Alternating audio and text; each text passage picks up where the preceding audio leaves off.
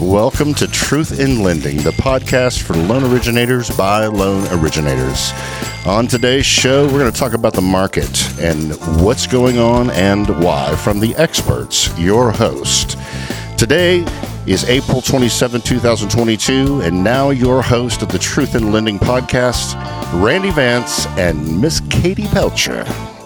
I don't get a Mr. in front of my introduction. Not today, you don't, sir. You're not as fancy as me. We're going to talk about some exciting things today, and I don't know if they're exciting or anxiety producing. Anxiety producing? I'm a little scared. Yeah. I don't know about you, but... My anxiety goes up anytime I check MBS. Yeah, just don't. I actually did notice that that Fannie Mae and Freddie Mac opened up the 6 1/4 rate. I just noticed that yesterday. 6.125 and 6 1/4 are open for business. Mm-hmm. Have fun selling that. You don't sell it; it's the option. Yes, there. It is an option. It is an option.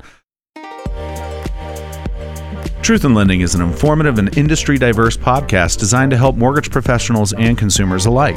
As mortgage professionals, anytime we are giving our opinion or advice related to the mortgage world, we are doing licensed activity, in which case we must disclose our unique identifiers. Randy Vance, NMLS 1455628, and Synergy One Lending, NMLS 1907235, Equal Housing Lender. Katie Pelcher, NMLS 1588514, and Loan Depot, NMLS 174457, Equal Housing Lender. Very equal around here. Well, home prices, but not the sky, they're falling. Not by a whole lot. Not by a whole lot. But they are falling. The statistic I heard was in our market, 22 houses did a price decrease last week. So that's a lot. What's happening? You know, on the West Coast, there are very few places where prices are falling. According to Realtor.com, the top 10 places in America where home prices are falling, starting with number 10, Richmond, Virginia. Sorry, folks in Richmond, but your prices are falling. Chicago, Illinois. I guess people just don't want to live in the windy city. It's windy there. Yeah. Number 8 is Memphis, Tennessee, followed by the only one in the top 10 on the West Coast, number 7, Los Angeles, California. Tulsa, it's probably Oklahoma. The first time that prices have been decreasing there. In 3 decades. Yeah. I'm actually really surprised by that. Yeah. I'm not. Nope. They've been overpriced for 3 decades. Gotcha. Yeah. Tulsa, Oklahoma, Tornado Alley, Springfield, Massachusetts. I actually talked to one of the guys that works for me, and he said Springfield, Massachusetts is kind of a dump. So anyone who's listening in Springfield, Massachusetts, please feel free to email the show at truthandlendingpodcast@gmail.com and let us know why. Why are the house prices falling? Pittsburgh, PA, number 4 in the top 3, rounding out. Detroit, Michigan, really no surprise there.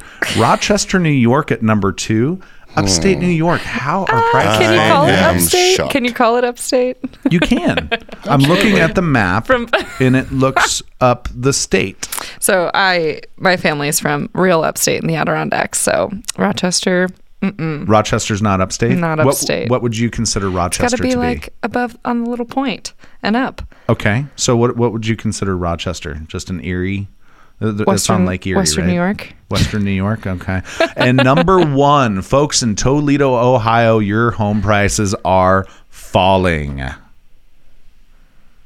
Does number 1 mean the most? They're falling the most? By percentages. I don't know. This statistics come from Realtor.com. Any questions can go to Realtor.com at gmail.com. Absolutely. Wait, that's too many .coms. Absolutely.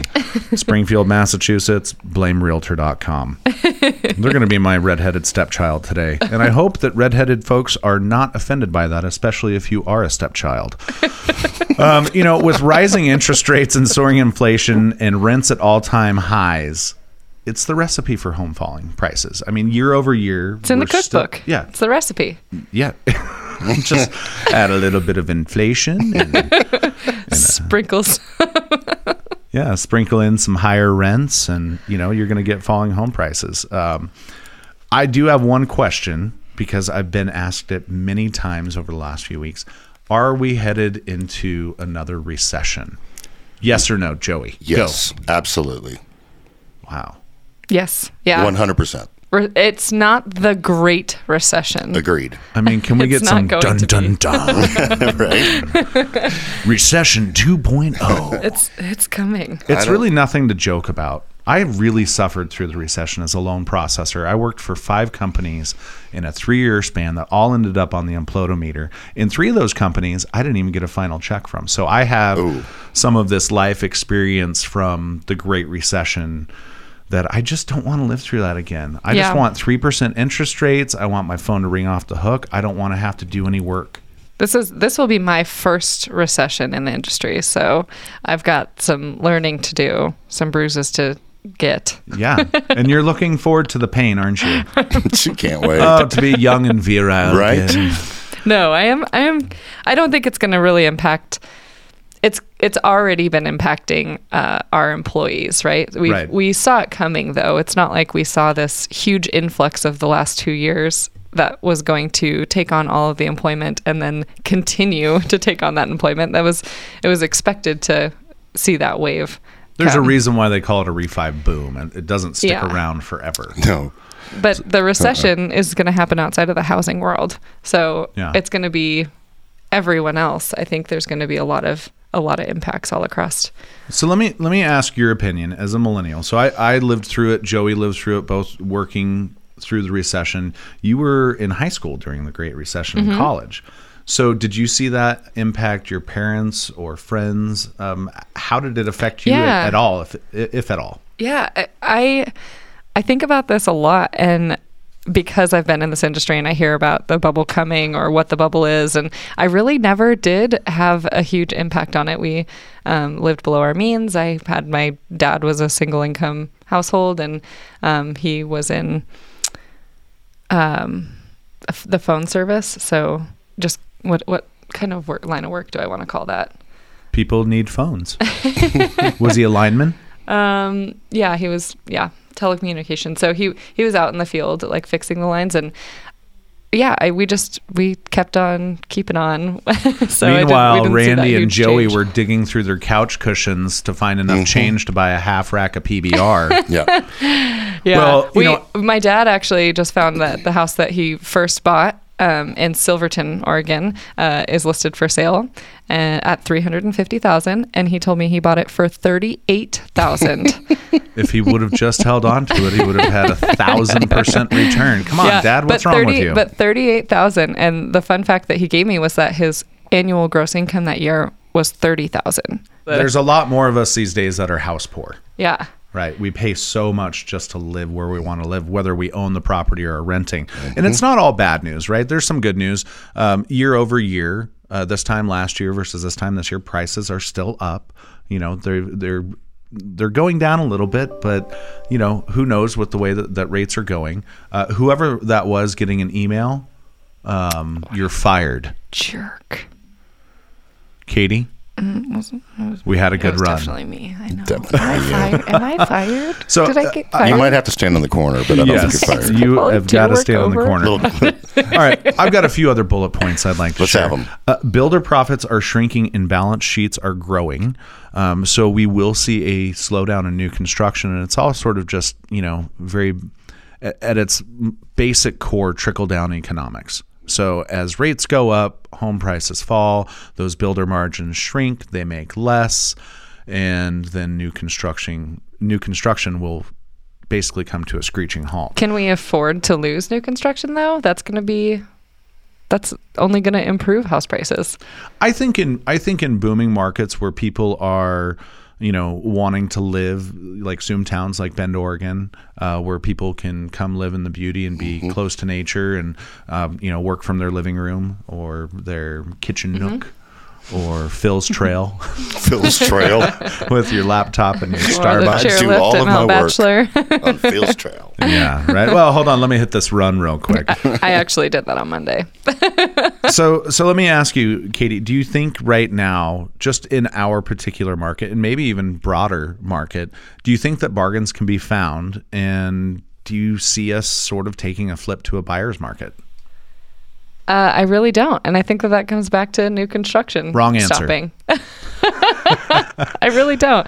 I was just talking with a first-time home buyer, and our market's so different, right? Yeah. I don't think that there's much bargain to be found, and if there is, then someone else is going to swoop in. We're definitely not Springfield, Massachusetts. Pick it up, yeah.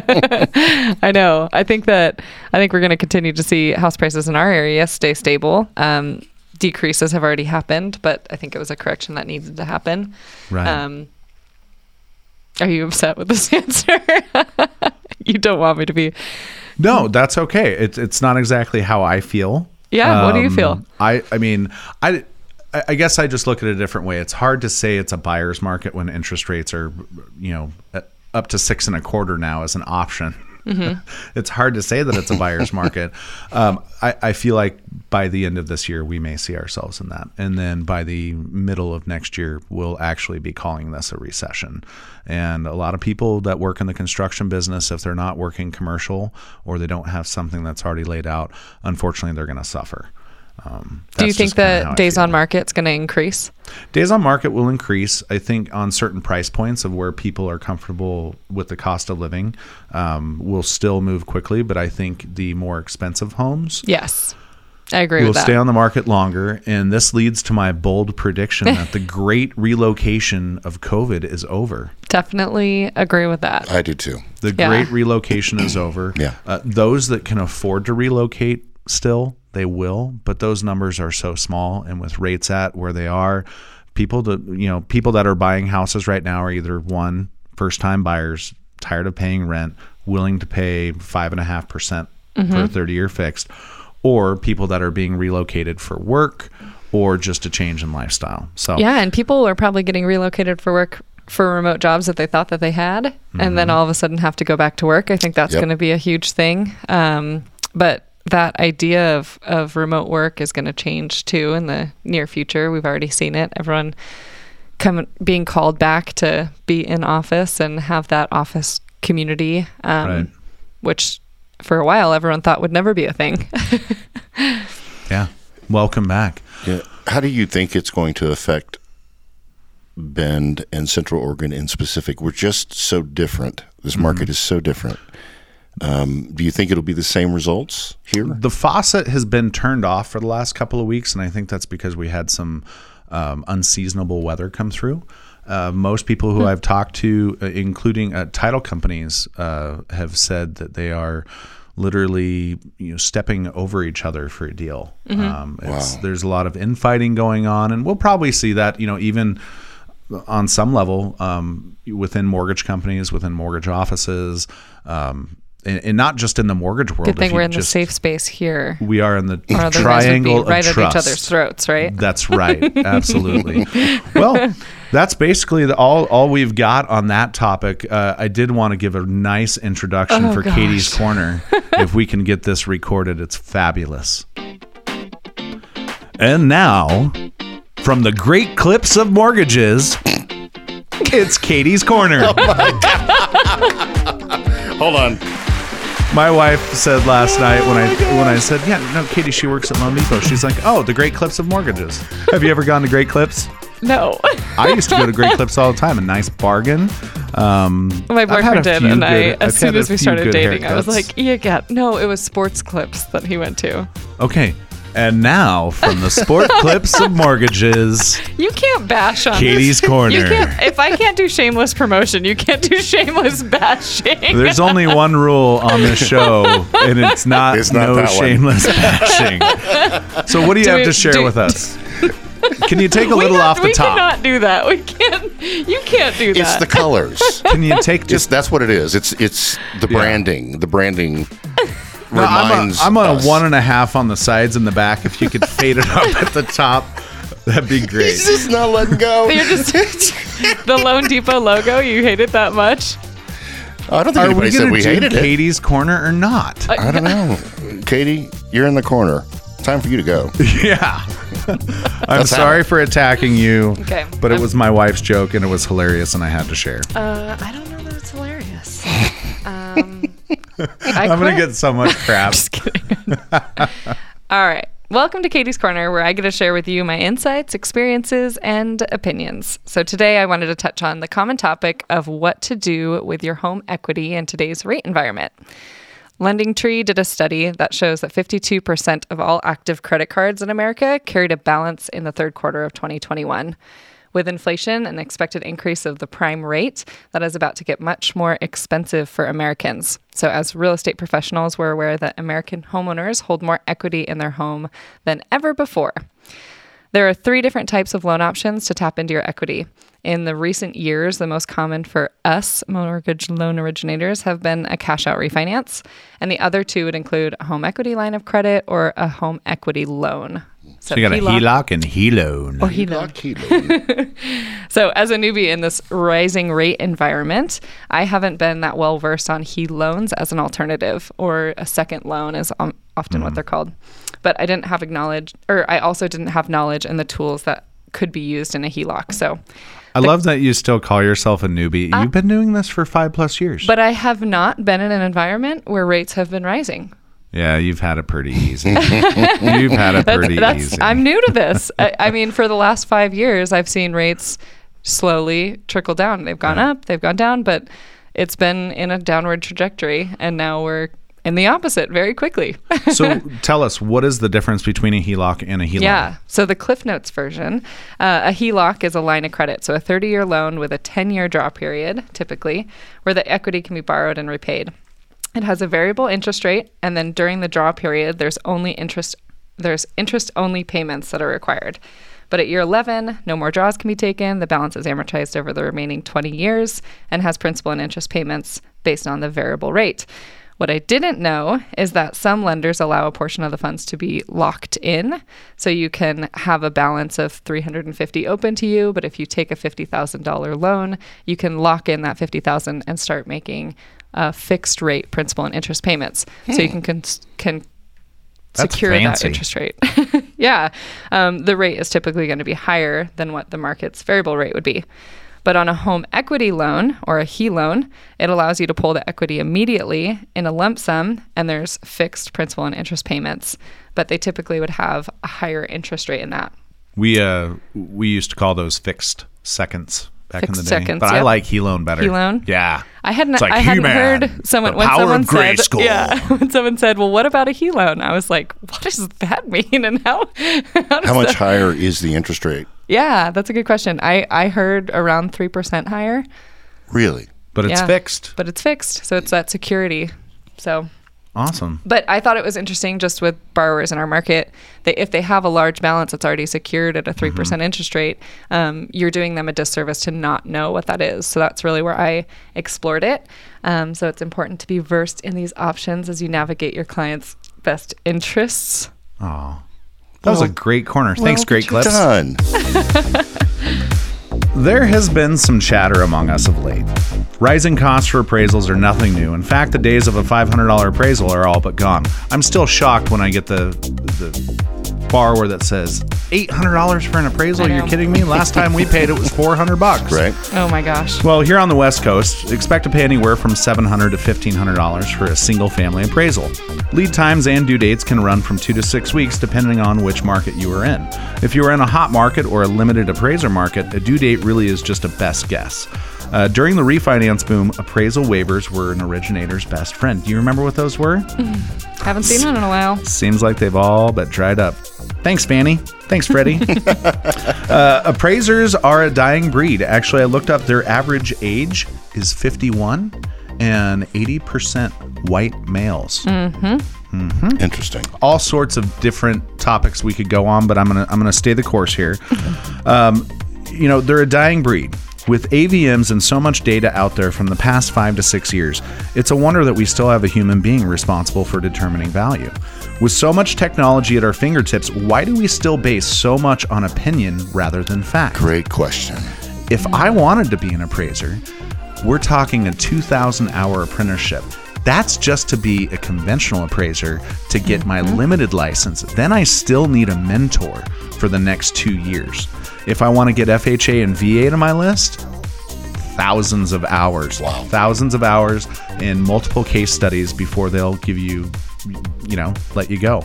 Add a few years to that timetable and a 4-year degree, because now, unless you're grandfathered in, you need that bachelor's or bachelor's equivalent degree to be an appraiser. Are you serious? Is this absolutely? Is this just for Oregon? This is for this is for conventional appraisers across the board. Interesting. Okay. Yes. It's no wonder the costs for appraisals are growing and the appraiser population is dwindling. Again, I said, the average age is basically close to the average age of a loan officer, which is 54 years old. That's true. I suppose I'd be a little cranky, like most appraisers are these days, if I had to do all of that and all the work that's required in putting together a report. I'm not saying that we need to eliminate them altogether, but I'm saying we've got to be able to streamline the process a bit better. Mm-hmm. We were off to a really good start with those appraisal waivers, and now they've just sort of gone away. And I don't know if that's a precursor of what the big wigs at Fannie and Freddie are talking about. Maybe they know something they aren't telling us yet. Anyways. Have you been getting into desktop appraisals? A little bit. And there are different options. Fannie and Freddie just started releasing that desktop appraisal on the findings, and I was really excited about that being an option.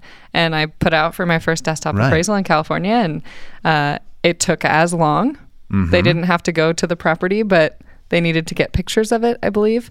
But it was as expensive and as long. Yeah. Like, what's the point? There's no difference. What was the point? Value used to be something determined by a buyer and a seller. And I'm sure there's some loss mitigation folks in both of our companies that would disagree about totally eliminating appraisals, right? So let's not eliminate them. Let's streamline them, make them more cost effective, have alternative ways to determine value, and maybe not make the requirements so stinking high. So Fannie, Freddie, Ginny, Ellie, and Uncle Sam, let's make some changes. And also AMC's, total racket. Mm-hmm. Total racket. There's no disclosure between what they're paying the appraiser versus what they're raking in. And the communication between lenders and AMCs, even if a lender is the managing owner or partner of the AMC, there's still very limited communication. Interesting. Yeah. It's a racket. That's just my opinion. Ought to be yours too. And now for the Truth in Lending Mortgage News. Are you ready for this, Katie? Ready. Mortgage applications are down 5% week over week. The week of 4/7 to 4/15. Feel it. That's why I got to go mountain biking. And I would say that 5% is a really good estimate, because I'm looking at about 20% decrease. Mm-hmm. Average rate as we record this show is up 8 to 10 basis points from last week, sitting right around 5 1/4, 5 3/8. For a 30-year conventional. But hey, how did the last 2 days feel? Monday, Tuesday? The last 2 days felt great. If you have any deals, if you got MBS, if you got MBS up there, we're losing traction right now. That's just we need a couple of solid weeks before we can get excited about rates coming down. It just felt good waking up in the morning and seeing a 50 basis point improvement. That does feel good, and you had better lock it that second, because if you've got live pricing.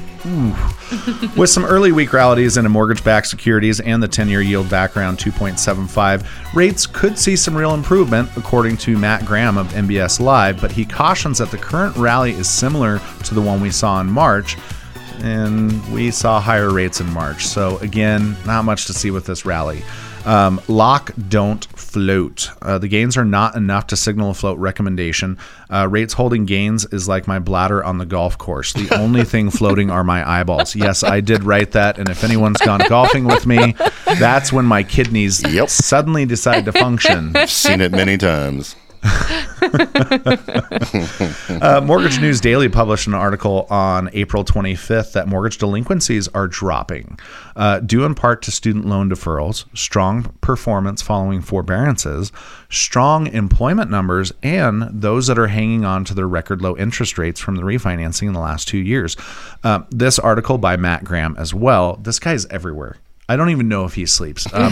I know that he had surgery. I think it was last year, and the next day he was doing his job. This guy is just all over the place. I love it, and always put together too. That's the next step for me. Yeah. So, looking at some of these delinquencies, the top 5 states with mortgage delinquencies still at, almost record lows. Mississippi, Louisiana, Oklahoma, Alabama, West Virginia. The bottom 5 states, Utah, California, Colorado, Idaho, Washington. People still love living in the West. Yeah. I had no idea. West Coast. I'm willing to bet in a month or two's time when we're talking again, we will probably see delinquencies start to raise. Interesting. Yeah. I don't know that we're going to see the short sale and foreclosure boom like we did. Fannie Mae plans to release their first quarter financials on May 3rd, so plan on seeing some serious volatility in the mortgage-backed securities and bond markets. I think the numbers are going to look good, but I think they're false. Because towards the end of this first quarter, we've seen things slow down, especially in the month of April. And I think that's across the nation is feeling that scourge right now. So first quarter financials will probably look really good. It's those second quarter financials that are probably going to be in the red. Just my opinion. And how will those financials impact our market? Well, it's just going to directly affect bonds and mortgage-backed securities. So a positive financials would result in lowering higher interest rates. Yes, okay. Unfortunately. I could be totally wrong. You can always email the show at truthandlendingpodcast@gmail.com. I'm not always the expert on everything mortgage. Not all the time. But please correct me if I'm wrong. That's where I resort to Barry Habib or Matt Graham. Nothing to report from Freddie. I imagine we'll hear their first quarter results probably the second week of May would be my guess. You can always go to fanniemae.com /newsroom and guide.freddiemac.com for more up to the date news from the Big Two. Errors from our very first show of the season. Randy gets mistaken often, I guess, in the past. All the time. For the lead singer. On a good day. Right. For the lead singer of Flogging Molly. And he, who loves this band, could not remember his name. Do you want to tell him his name? It is Dave King. Yeah, I knew that. But we got it this month. So, all right. Dave, thanks for listening. Thanks, Great Clips. Well, that wraps it up. Thanks for listening to Truth in Lending. On our next show, we're going to share some of our favorite borrower horror stories. We can't just have all this gloom and doom and news. Let's have a little bit of fun. So email us your best or most horrific borrower stories, and we will share them on the air. Again, it's truthandlendingpodcast@gmail.com. I cannot wait for I this. can think of a half a dozen right now that it'll make your stomach turn and your blood I turn. can't wait. Speaking of anxiety. Hey, Katie, thanks for being a champ. I won't always make fun of you, but if you could just make sure not to shave the neck. Nope, we're not doing this. We're not doing this. I prefer a rounded neckline. You're welcome. Oh, that's great. No, I don't support this. And that's Truth in Lending.